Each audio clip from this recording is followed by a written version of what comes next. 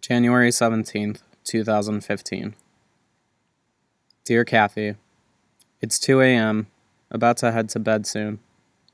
I noticed today I only write to you at the end of the day since I have been home from Florida. Can't really tell you why the night seems to work, or end of day. Sitting on the couch, a little cold, and a little sand in my eye.